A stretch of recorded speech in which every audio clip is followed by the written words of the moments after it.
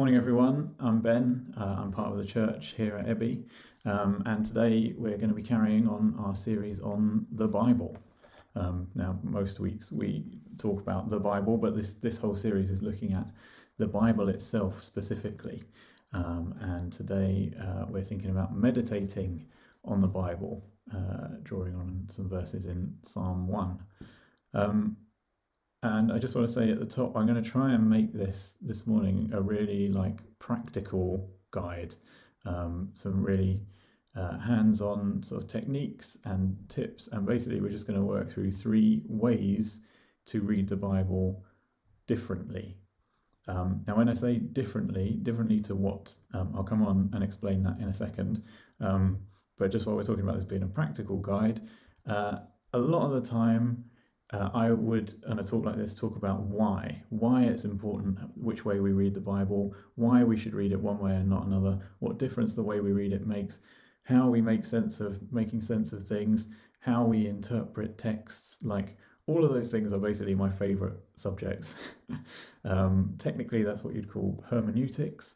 It's one of my favorite things to talk about, and I could happily talk till the cows come home about why the way that we interpret things matters. But I have talked about that quite a lot in the past, and Sarah did a really good job last week of introducing some of the broad ideas about why the way we read the Bible matters. So you can go digging through the Ebby archives if you want to hear some of that stuff, or just find a way of talking to me, because I will happily talk your ear off about it. So instead of doing the why this morning, I'm really going to try and focus instead on the how.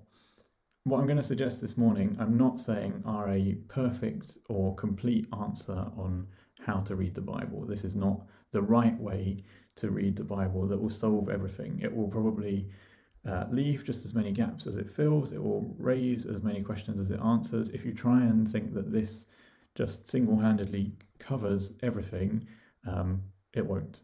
So just to manage your expectations now.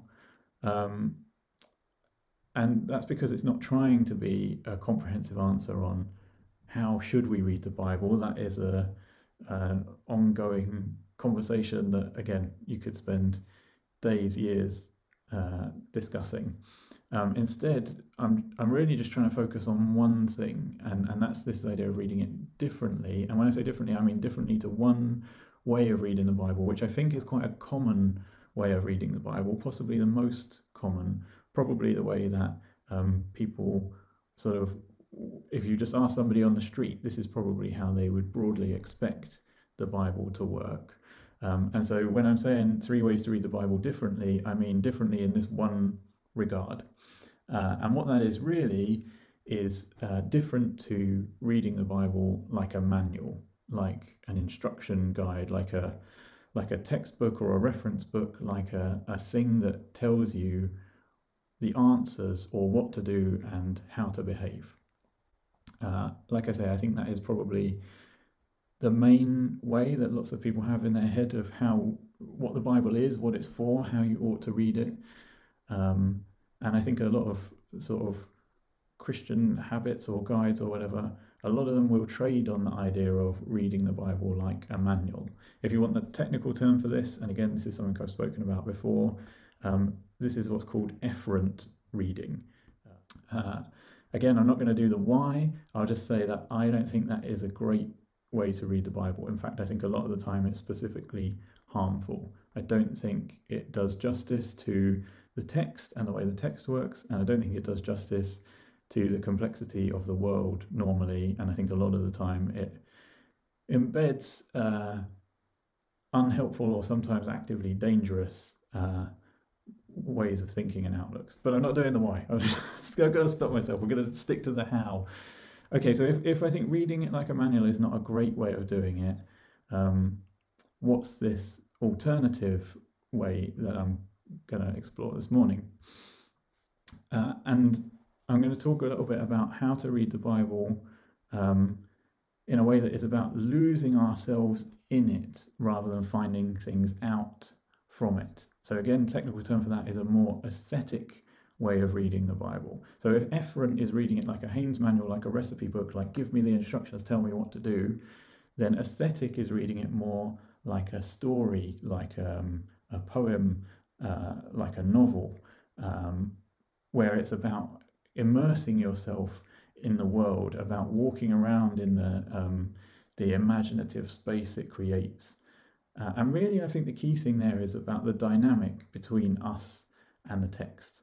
And what I mean by that is when you read it efferently, like a manual, you are the big thing and the text is small. So I want to find out answers to my questions, and as a subset of me, I'm going to go look in this book and it's going to tell me one thing for this one situation. So then I'm going to know what I think about this topic or that topic, or what the right answer is on this moral question. But the big thing is me, and the text is a small thing that helps me. If you flip it around and read it aesthetically, I think that changes that relationship. And the idea of these three things that we're going to look at this morning is it's about trying to make the text a bigger thing and us the smaller thing, so that actually it's about how do I fit into the world, into the story, into the picture of God that is being told here, and how is God's world working, and where do I fit inside of that? And so it kind of flips the telescope around and makes us the smaller thing. If it's helpful, one little analogy might be, it's like the difference between watching a 2-minute YouTube tutorial versus a night at the cinema watching an epic film. YouTube tutorials are great if you've got a specific thing, you know how it is. I need to know, I don't know, how to fix this tap, how to remove my bike tire, how to fold a fitted sheet. This is a particularly good one, by the way. If you're looking for 2 minutes of video content that can change your life forever, can recommend learning how to fold a fitted sheet. It's about my only chore that I can get done. But you know how those work is you've got a specific thing in mind, you do a search, you're looking for something short, snappy, minimal time that will tell you a definitive answer that you can just take away and do, and then bam, 2 minutes later, I now know how to solve this problem that I already had. So that's a YouTube tutorial video, but that's very, very different to the experience of going to the cinema. I think if any of us, paid 15 quid or whatever it is these days, and queued for 20 minutes and watched half an hour of trailers and bought popcorn and sat there in the dark with like super loud sound and got all hyped up, and then endured 2.5 hours of character development and beautiful scripting and epic soundtracks just because we wanted to find out how to fold a fitted sheet. I don't think many people would be doing it for a date night, I guess. We know that it's a different experience. We know that we don't go to the cinema for the same reason that we go to YouTube for a tutorial, and we don't expect the same sort of experience, and we don't expect them to work on us in the same way. The thing that you come away with from a night watching a brilliant film in a cinema is a very different feeling than you come away with from watching a YouTube tutorial to solve a specific problem that you've got. And that's kind of the difference between this like efferent manual textbook approach and what I'm going to be talking about for the rest of the time this morning, this more immersive, aesthetic, losing ourselves in the story approach. Okay, I hope that sort of sets the scene all right. So here we go, 3 really specific practical ways to try and do that more immersive cinema style reading instead of the YouTube tutorial. So the first one is when you go looking for an answer. I think that's quite a common way that people read the Bible is they've got a question or a dilemma or a topic that they want to know about, and they go, oh, I'm a Christian, I guess I should find out what the Bible tells me is the answer to that. And so you go and maybe you search on Google, or maybe you flip to the back of the Bible and look in the index, or maybe you try and ask somebody for a guide. But what you're looking for is you've got a specific question and you want to find out, like the YouTube tutorial, what is the 2-minute summary on the answer to this question. And so you might end up on a page like this, for example. So maybe you go and Google and go, what what does the Bible say about voting? Or who does the Bible tell me I should vote for in the next election? Could be any topic. What does the Bible tell me about which crockery I should buy? I don't know. But you might end up on a page like this, and you can see there it's trying to provide that bite-sized snippet of definite answer, like as if you can just ask one question and get one word, one sentence reply that just solves it for you. Again, I won't go into why I think that's not a great way of doing it. I'll just say that I don't think it is. But that, I think, is quite a common way for people to actually get into their Bible. They've got a question in mind. That book on the shelf up there tells me something about it. I'm going to go find out, and it will tell me in one line what I'm supposed to think. So if that is you, or if you ever find yourself in that situation, here is an alternative way of reading it when you feel you're tempted to get into that, to stop you reading it like a manual. Instead of going in with a question in mind and looking for the one-line answer, my first suggestion would be ditch the question entirely. So next time you're tempted to do that, stop and forget your question. Like, put it to one side, and before you go to look at the Bible, try and actively not be thinking about this question that I want to find out the answer to. And then, instead of going looking for that one-line summary that just tells you the instruction, instead of that, try and explore the story. Now, this is important. We've already ditched the question. So this is not exploring the story so that you can find out a rich, varied, immersive answer to how should I vote. Okay, we're putting the question entirely to one side for a second. And instead of trying to get an answer to a question, we're just going to spend some time exploring the story on its terms. And this is that thing about changing the dynamic again. So this is about stopping it be that I'm the big thing, I know the right question to ask, and this thing is supposed to serve me with an answer. We're going to try and flip that around and say, I'm just interested to hear what you've got to say, and I'm going to see where I fit inside that today. And maybe that'll come back to voting or my crockery choices or whatever, but maybe it will just open up something entirely different, something totally unexpected.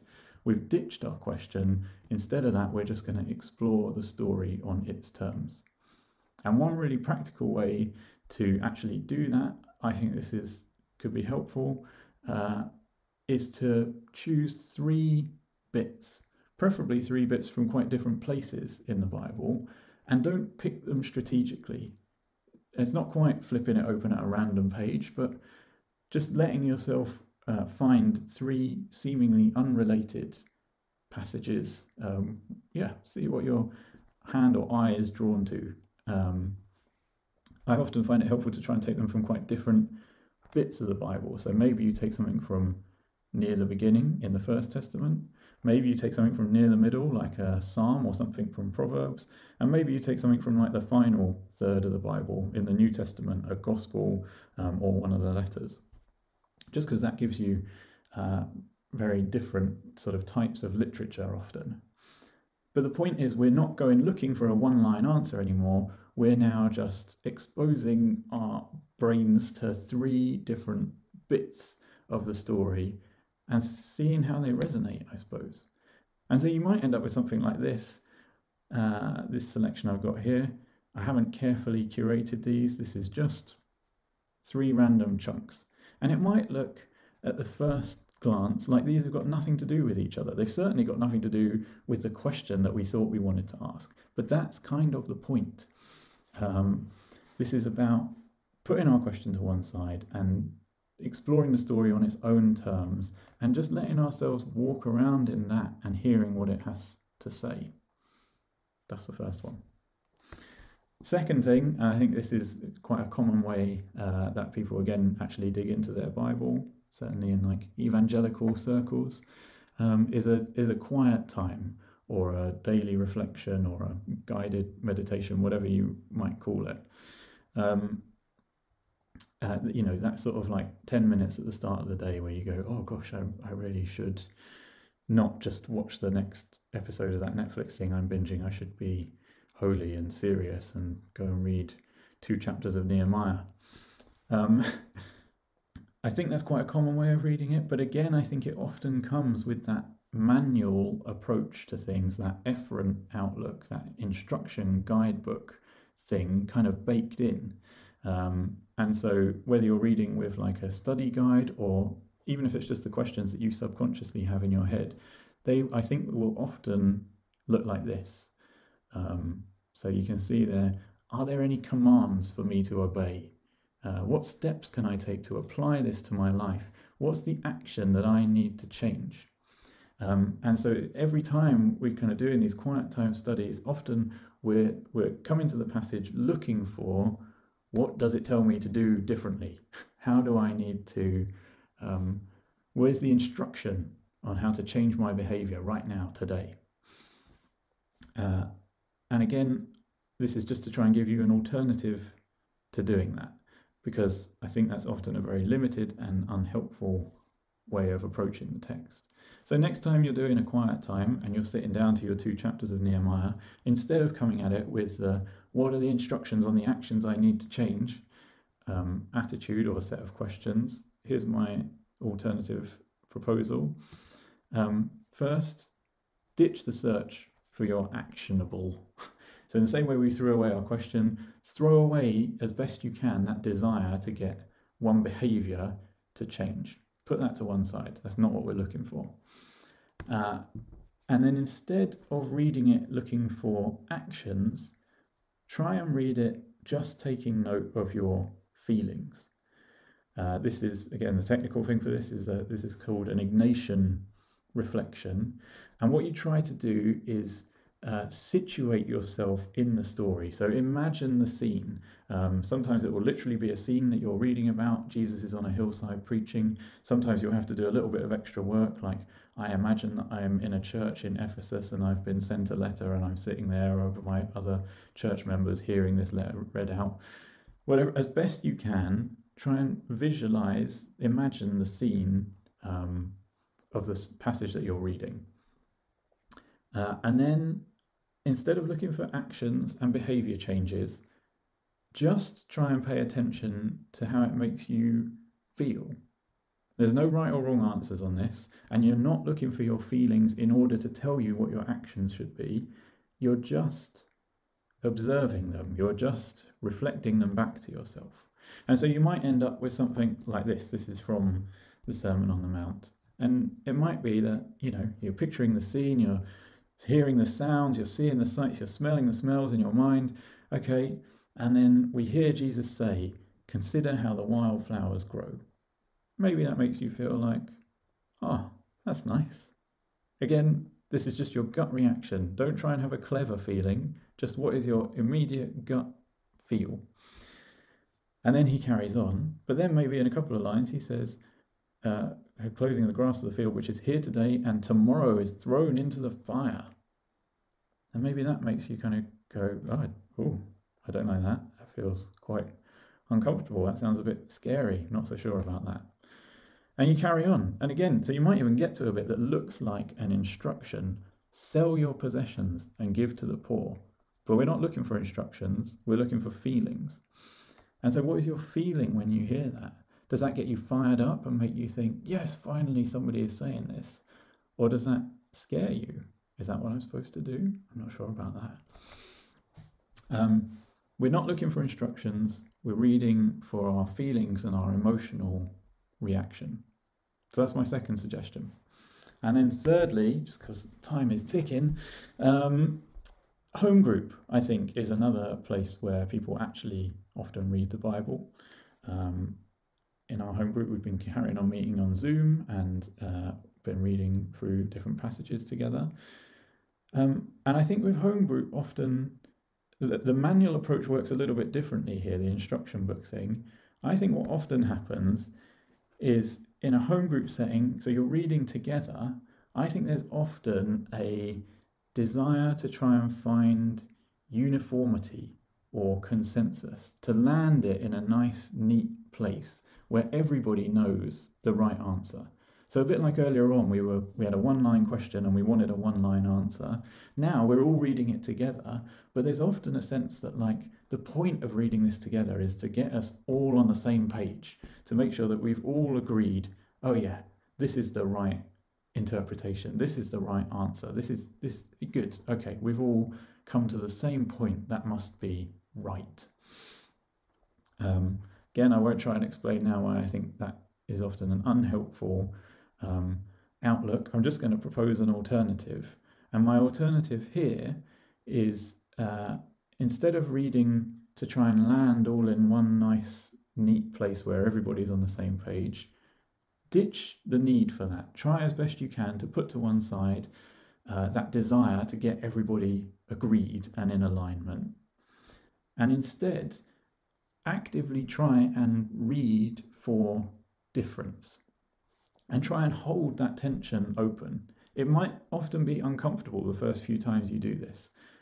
Sometimes it can feel a bit like a sentence that never comes down. If you've ever heard someone on a radio phone in and they're going on for too long, it's really stressful where their sentences just keep going up at the end. And so they've been on the phone for 10 minutes already. And we really want it to come down to know that it's going to finish at some point, because really, how long is this call going to go on for? But it sounds like they're just going to keep on going to another point. And I need this to land because I'm not getting any closure here. But actually, I think they're just going to keep on going. And maybe there's still going to be another thing after that. Like, it's stressful. But that is part of what we want to aim for, because this desire for everyone to be on the same page is looking for that sentence to come into land, to, oh, okay, we've all agreed now, this is the answer. But instead of that, I would encourage you to try and read deliberately, to keep those sentences going up at the end, to keep that difference, to let there be 5 different takes that are nothing like each other, and not to try and do anything with that, but just to let them all sit in the room. This works especially well if you are doing the reading for feelings approach. And we have been doing this in our home group lately. I've really been enjoying it. It's been really interesting to hear how differently people can emotionally respond to the same passage. And so it's easy to assume, well, we all feel upset about this bit and we all feel reassured by this bit. But actually, you'll often find people have totally different emotional reactions to you. And the bit that you thought was definitely scary, they find really exciting. Or the bit that you find really reassuring, they find really dismaying. And I just encourage you, in home group settings, if you can practice reading for emotions, great. And then on top of that, just practice reading for difference, to hold those, a community of responses, I suppose, in the same space, without feeling the need to make everybody get to the same conclusion that brings the sentence down in that nice, reassuring, good, we can all go home now way. That is a very quick whistle-stop tour of 3 practical ways to try and read the Bible differently, not like a manual, more like a story. Not with our questions front and centre, but with its narrative front and centre. So just so in case you've forgotten, instead of going 1-line question, 1-line answer, try and read 3 seemingly unrelated passages. Instead of, when you're doing your quiet time, reading for life application, try reading for emotions. And when you're doing home group, instead of trying to read for uniformity and agreement, try and read for difference and diversity. And all of that, I think, is really helpful, because what it ultimately is about is us trying to walk around in the story of God. So rather than trying to work out how God fits into the story of me, how Christianity steers my next step, what Jesus tells me I ought to do in my life that is largely decided by what I think is important, it's trying to flip that relationship around and saying, God's story is front and center, and how do I walk around in that? How do I see the paths of the kingdom in the world around me? How do I familiarize myself with the world as God sees it, on God's terms, so that I can try and be sensitive to it in the world as I find it? That is quite enough from me, so I will leave it there.